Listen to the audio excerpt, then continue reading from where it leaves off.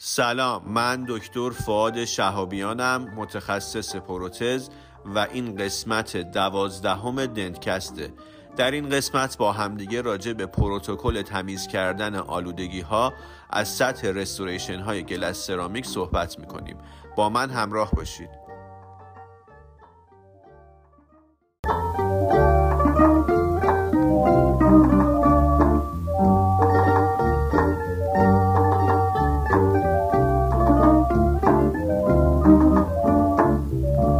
حالا که کار تو شده پر از نیرنگ و ریا، حالا که دل تو شده فرسنگا دور از خدا، به من نگو دوست دارم که باورم نمیشه، نگو فقط تو رو دارم که باورم نمیشه.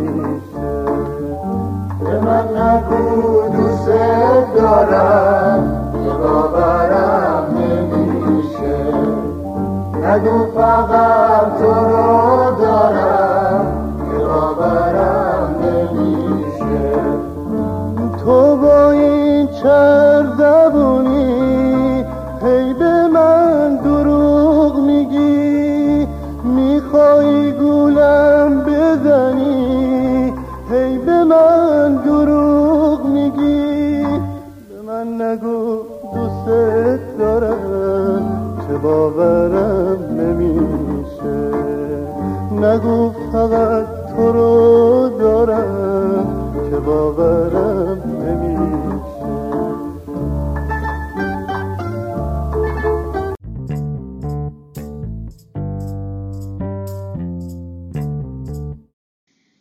مطلبی که قراره با هم راجبش صحبت بکنیم مربوط به ژورنال ادهزیو دنتیستریه. مطلب کوتاهیه اما به نظر من مطلب مفید و کاربردیه. برای همین این قسمت از پادکستمون رو اختصاص میدیم به این که فرض بکنید که شما یه رستوریشن گلس سرامیک دارین، با اسید هیدروفلوریک اچش کردین و سایلان بهش زدین و حالا آلوده میشه. چی کار باید بکنین؟ چجوری باید این مسئله رو رفع و رجوع بکنین تا باندینگمون براش مشکلی ایجاد نشه؟ راجع به این مسئله با هم دیگه صحبت میکنیم. وقتی که داریم رستوریشن سرامیکیمون رو امتحان میکنیم، آلودگی مختلفی ممکن اتفاق بیفته. آلودگی با بزاق ممکنه رخ بده، آلودگی با خون، و یا مثلا رستوریشنمون رو میخوایم روی دندون بشونیم، ممکنه که از مواد سیلیکونی استفاده بکنیم. خود این مواد سیلیکونی ممکنه که ذراتش بمونه روی سطح این رستوریشن گلس سرامیکمون و باعث آلودگی بشه.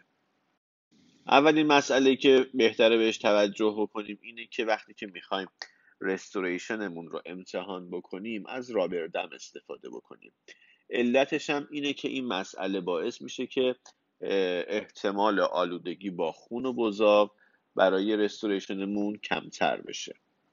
بعد از اینکه تراین انجام دادیم و رستوریشنمون رو روی دندون امتحان کردیم، بعد با آب زیاد این رستوریشنمون رو بشوریم تا بزاق و خونی که بهش چسبیدن جدا بشن. مسئله دیگه این که باید نوع سرامیکمون رو بدونیم، به خاطر اینکه ممکنه که بر اساس اون سرامیکی که داریم پروتکل تمیز کردنش فرق بکنه.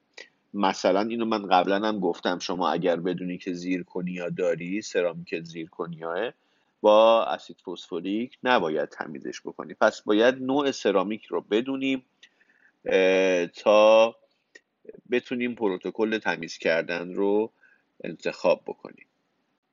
مسئله بعدی اینه که باید نوع آلودگی رو هم بدونیم. باید بدونیم که آلودگیمون بزاق خونه یا ذرات سیلیکونه، به خاطر اینکه باز هم روش تمیز کردن با انواع آلودگی متفاوته. یعنی توی آلودگی‌های مختلف روش‌های مختلف وجود داره برای تمیز کردنش که توضیح میدم. در مواردی که آلودگیمون با بزاق یا خونه، سطح رو باید با اسید فسفوریک 35 تا 37% تمیز بکنیم 30 تا 60 ثانیه، یعنی که اسید فسفوریک رو 30 تا 60 ثانیه میذاریم روی سطح تا تمیز بکنه. از یه سری خمیرهای تمیز کردن مثل ایووکلین هم میشه استفاده کرد که زمانش رو نوشته 20 ثانیه و بعد از اینکه اسید فسفوریک گذاشتیم یا ایووکلین استفاده کردیم باید به مدت 30 ثانیه با فشار آب سطح رو بشوریم و بعد با هوا خشکش بکنیم. علتش هم اینه که اون پروتئینایی که مربوط به بزاق هست یا خون با اسید فسفوریک تمیز میشن و بعدم کوآگوله میشن نوشته و بعد هم با شستشوی آب این پروتئین های تجزیه شده یا کوآگوله شده از سطح جدا میشن. حالا در مواردی که آلودگیمون با سیلیکون هست باید ما سطحی که حالا ممکنه سیلیکون با بزاق و خون باشه یا سیلیکون تنهایی باشه، اما در هر صورت سیلیکون وجود داره. در این حالت ما باید سطح رو با اسید هیدروفلوریک دوباره اچ بکنیم و زمان اچ کردن هم بستگی به سرامیک داره که توضیح دادم که چجوریه. اینجا تو این نوشته 20 تا 60 ثانیه، ولی خب چیزی که ما گفتیم 20 تا 90 ثانیه است که 90 ثانیه برای اسید ببخشید سرامیک های فلدسپاتیکه. و بعد از اینکه اچ کردیم باید به مدت 30 ثانیه شستشو بدیم و بعد هم خشک بکنیم. علتی هم که گفته اینه که باقی مونده های سیلیکون روی گلس سرامیک خیلی موندگارن و فقط با اچ کردن توسط اسید هیدروفلوریک تمیز میشن. بعد از اینکه تمیز کردن رو انجام دادیم چیزی که نوشته اینه که میایم دوباره سایلان رو با یک میکروبراش روی سطحی که قرار باند بشه اپلای میکنیم و اجازه میدیم که برای 60 ثانیه روش بمونه و بعد با استفاده از یک جریان هوا این رو خشکش میکنیم. دوباره استفاده کردن از سایلان بعد از اینکه اسید فسفوریک استفاده کردیم برای تمیز کردن سطح باعث افزایش ادهیژن سمانهای رزینی میشه یا حتی بعد از استفاده از این خمیرهای تمیز کننده مثل ایووکلین هم توصیه شده. اگر از اسید هیدروفلوریک استفاده کردیم برای اچ کردن مجدد که گفتم در مواردی که آلودگی سیلیکونی داریم از اسید هیدروفلوریک استفاده میکنیم، در این موارد اون سایلان قبلی از بین رفته و استفاده از سایلان ضروریه. اینجوری نیست که بگیم بهتره استفاده بشه. در این مواردی که اسید هیدروفلوریک دوباره استفاده میشه استفاده از سایلان هم اجباری هستش. دیگه چیزی که گفته اینه که رستوریشنی که آماده کردیم در معرض نور مستقیم خورشید نباید باشه، در محیطی که گرد و غباره نباید باشه، نباید به سطحی قرار باند بشه با دستکش دست بزنیم با دستکش لاتکس، به خاطر اینکه این سطوح شدیداً مستعد آلودگی هستند و این آلودگی باعث میشه که قدرت باندمون کمتر بشه. و بعد هم که پروتکل استاندارد سمنتیشن رو انجام میدیم چون سطح کاملا آماده است و میشه این سمنتیشن رو به نحو احسن انجام داد اگر سطح آلوده نشده باشه.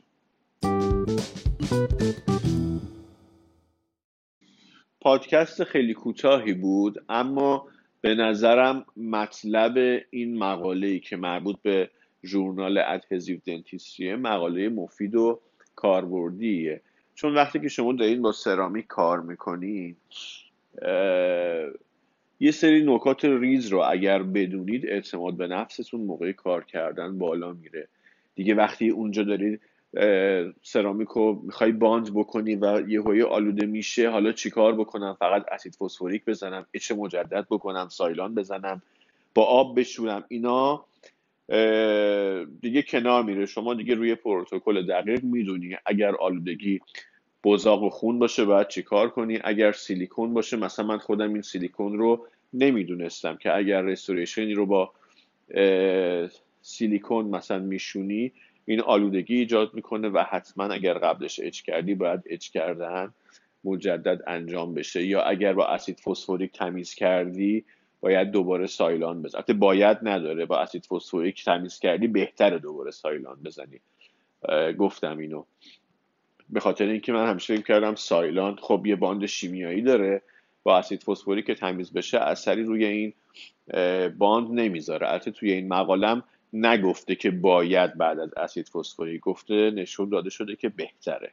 اگر با HF تمیز بشه باید از سایلان مجدد استفاده کرد. خلاصه پادکست کوتاهی بود اما به نظرم نکته های مهم و کاربردی داشت. خیلی ممنون که وقتتون رو در اختیار من گذاشتید و خیلی خیلی لطف میکنید مثل همیشه اگر این پادکست رو با دوستاتون به اشتراک بذارید. وقتتون بخیر.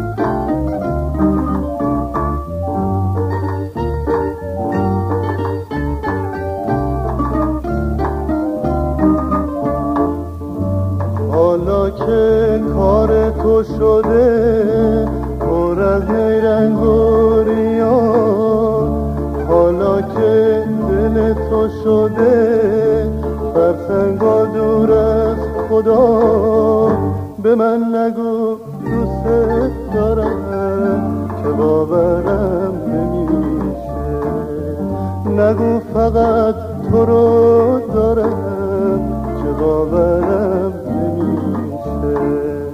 به من نگو دوست دارم که باورم نمیشه، نگو فقط تو رو دارم که باورم نمیشه. تو با دل شکستم انقدر جفا نکن، تو اگه دوستم نداری اینجوری بدتا نکن، به من نگو دوست دارم که باورم نمیشه، نگو فقط تو رو دارم که باورم نمیشه، به من نگو دوست دارم که باورم نمیشه، نگو فقط تو رو دارم که باورم نمیشه، به من نگو